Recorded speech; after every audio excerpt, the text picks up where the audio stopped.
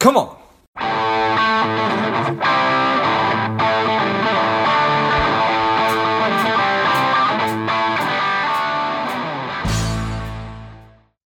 Welcome to Lifeblood. This is George G, and the time is right. Welcome to today's guest, the strong and powerful Amanda Peck. Amanda, are you ready to do this? Yeah, let's go. Let's go. Amanda is the Director of Inside Sales at Independent Trust Company of America. They're a national leader in trust services on a mission to provide a space where families can be protected and cared for. I'm excited to have you on. Amanda, tell us a little bit about your personal life, some more about your work, and why you do what you do. All right. Thank you for having me. I'm so excited to be on here with you. I've listened to many of your podcasts, and I really enjoy them, so I'm very excited. I guess personal life, nothing super exciting or crazy. I'm an avid outdoorsman. I love dogs. I'm a proud dog mom of a 2-year-old German Shepherd, and just living the best life here. As far as what I do for work, I've been with Independent Trust Company for the last 7 years. And really what I do there is help people. That's my biggest thing is I get to help people every day in helping them understand the benefits of trust, helping them understand, how trust can benefit their life, whether they're currently benefiting from one or they're trying to plan for their future. I know that a lot of people look at trust and they think, you've got to have millions of dollars to really benefit from them and the planning opportunity that comes with them. But you really don't. I mean, most trusts that we see are, $1.5 million, which doesn't sound attainable to a lot of people, but I think more people are there than they realize. And, just from personal experience, watching my family go through, a tragedy and watching my dad try to manage, finances and try to figure out where everything was and what to do with things during a grieving process is heart-wrenching, but it's also a very real thing. And so I get to every day help people walk through a process that will help their families when that time comes, not have to deal with all of the real life things, but they can actually focus on that person and go through that grieving process. So, that's pretty much what I get to do every day. Nice. Well, I appreciate that. And thanks for listening to the show. I certainly appreciate that too. Yeah. So I think that you really did a great job of laying out. There's certainly a lot of misconceptions about trust that people think that they are for super affluent people, but that a lot of the trusts are around $1.5 million. And that even does sound like a lot of money, but when you factor in somebody's overall financial situation and family's overall financial situations, that's probably pretty accessible by a lot of people. So I appreciate that. What are some of the main benefits? What are some of the key reasons that people do or maybe ought to be considering trusts? So I think one of the big benefits is, especially as an individual, looking at kind of starting your planning process for whatever it is, financial, end of life, anything like that, it really creates a sense of organization around, what do you want to have happen after you pass? Where do you want your money to go? I mean, you've spent all your life building your wealth. Where do you want it to go? How do you want your family to be taken care of?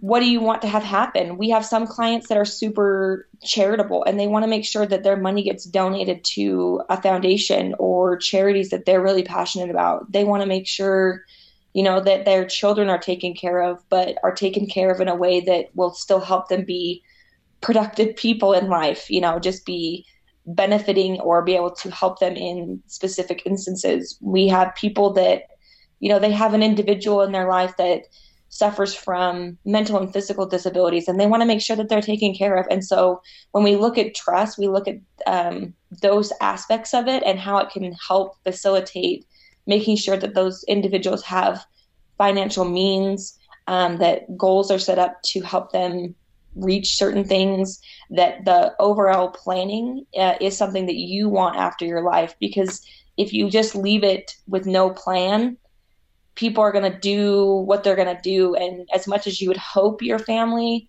would know what your wishes are, I always feel like it's better to tell somebody, hey, this is what I want and this is how I want it done, versus letting people assume this is what you want and this is how you want it done. Yeah, that is a super dangerous thing right there that I want to circle back on. So sort of like just when people think about trust, they're like, well, that's not for me, which we touched on. This notion of estate planning also seems like it's this very abstract, stuffy, weird process that you're sitting in a room full of attorneys or something like that. But that's not it. It's and you can correct me where I'm sort of off track here, but it's more a function of exactly what you talked about. It's let's take a little bit of time and sit down and figure out what it is that you really want to see happen. Like, do you want to leave money to an organization of some kind, of church, a religious group, a nonprofit? Do you want to give money to kids? How much? Because you don't want to outright give a child $1 million when they're 18 years old. So yeah. Yeah, it's very much a process similar to if you sit down with a financial advisor and they say, well, when do you want to purchase your first home? Do you want to save for your children's education? When do you plan on retiring? Estate planning and trust planning falls in with that plan. You can say, okay, well, I want to retire at this age and I want to make sure my children have educational funds. And, I want to make sure that I'm seeking the most of the tax benefits that are out there with charitable giving or other things. And, I'm worried about this child and their spending habits. How can I make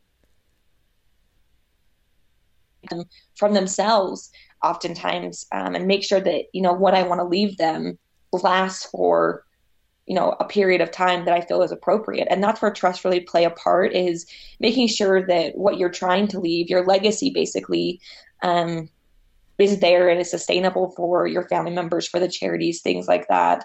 Oftentimes we say to clients, the person that left you this money really loves you because they really thought about what you would need. And a lot of times people, especially when they come to us, they're a little bit miffed that they didn't get the money outright. But having a conversation with them about, like, this person loved you so much that they set this plan in place so that you would be taken care of beyond maybe the scope that you can see. They look beyond you and the future and what they imagine your life to be, and they planned for it.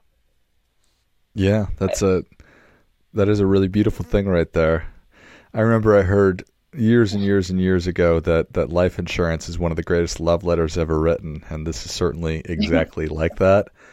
Yes. It's sort of a weird way to think about it, but it's exactly the correct way to think about it, because you do care enough about somebody else or something else to take the time to go through this process and take the expense to go through it, because it doesn't happen on its own. So it's funny and very human for people to show up at independent trust company and say, I've got to deal with this. Why didn't I just get the money?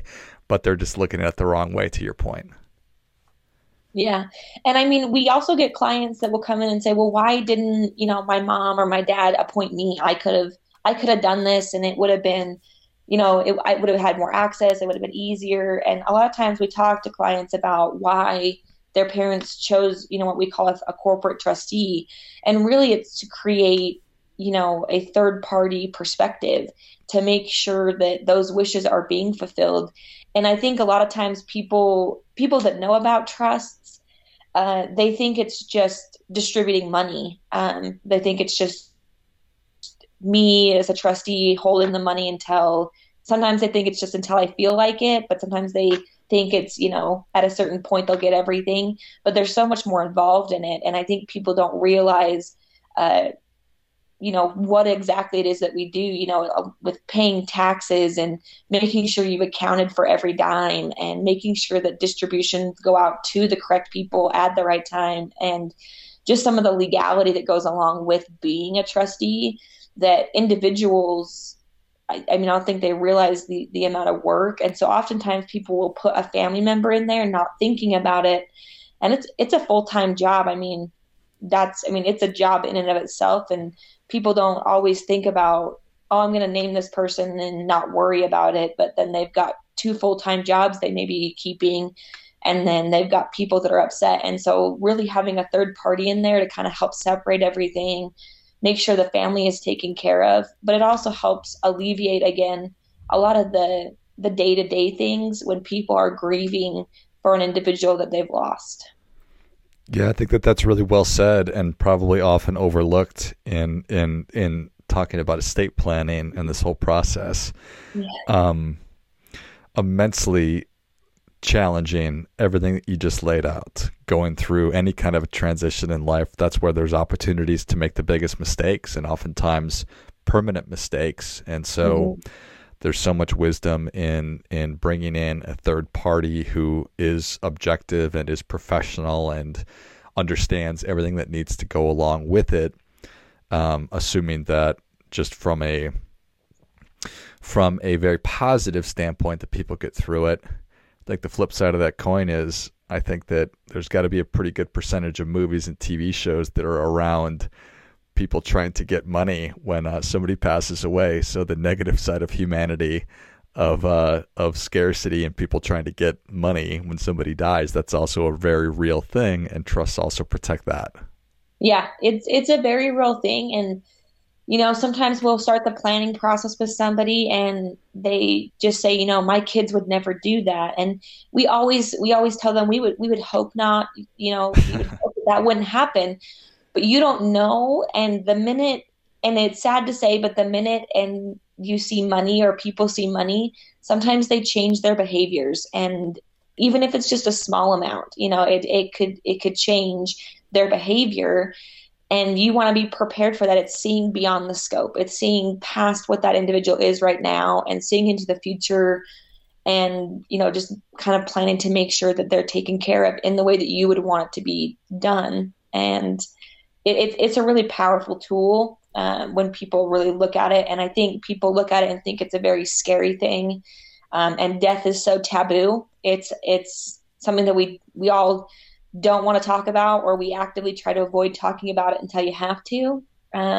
But it's a powerful tool if you can really sit down and say, this is what I want had to have happen, and to make sure your plan is in place before, people pass. And I think with the events from last year, we saw all of these first responders and these teachers thinking about, what happens to my family if I was to get sick, and having a tool like this in their toolkit with their financial advisor to say, I have a plan in place if something were to happen to me, so I can rest at peace in my day-to-day, knowing that my family's set up to be taken care of regardless of if I'm there or not. Yeah, I think that that's really well said. Certainly. There are many lessons to be taken from the pandemic, and there continue to be, but certainly that life is finite and time is finite, and this is something that we need to be talking about, because it's not going to fix itself. So yes. I appreciate that. So let's just use me as let's just use me as an example, Amanda. I'm 42 years old. I'm married. I've got 2 kids, and I decide that I'm interested in going through this process. Kind of walk me through how much time it takes, the costs associated with it. So it really depends. Your trust document could be 5 pages or it could be 105 pages. It really depends on what you want to put in there. But we have clients that come in and say, I want to set up an education trust specifically for my children and my grandchildren. I want to make sure that they get an education through a good school or trade school. And so they have specific provisions to say, that they have to have a certain grade point average, or they have to attend this many years in order to get the funds to do this. So it kind of depends on your goals. So generally what we do is we want to talk to the individual about goals, what their plan is. And usually we're involving their financial advisor. We work exclusively with third-party financial advisors to make sure that we understand the financial aspect of their lives as well as what their goals are for the future. And then as far as cost, it really depends on how much you're putting away, what kind of assets you're putting away. The price varies. If you're putting your home in there, We have clients that have art collections and different types of what we'd call hard to value assets that don't sit on the market where they're traded. And so your price will vary with that. But I mean, getting a trust set up could be a couple $1,000s with a trust and estate attorney for a very simple trust, or you could be, you know, 5 or 10, depending on how complicated you wanted to make it. So I think it's more attainable than people think. And yeah, it's a cost up front. But if you think about the savings that your children will benefit from not having to worry about going through a probate process and estate process, as well as, you know, the potential fighting your children could have over things and the legal costs that could be associated later on in life, you know, you're really coming out ahead with what you pay to set up a trust. Yeah, I have this visual in my mind of people walking out of or being done with the meeting when they know everything's complete, and just the peace of mind, which is a term that I probably throw around too much, but such a real thing. Just knowing that your affairs are in order and that whatever happens, it's going to happen in a manner which is optimal versus suboptimal. Yeah, I don't think you can use that phrase too much. I think there is a lot of value in the feeling and the phrase, the peace of mind. I mean, I don't think we think about it enough, but I think when you have that moment where you just have a sigh of relief that you don't have to worry about anything, I mean, that's a priceless moment. Amen. Well, Amanda, the people are ready for your difference-making tip. What do you have for them?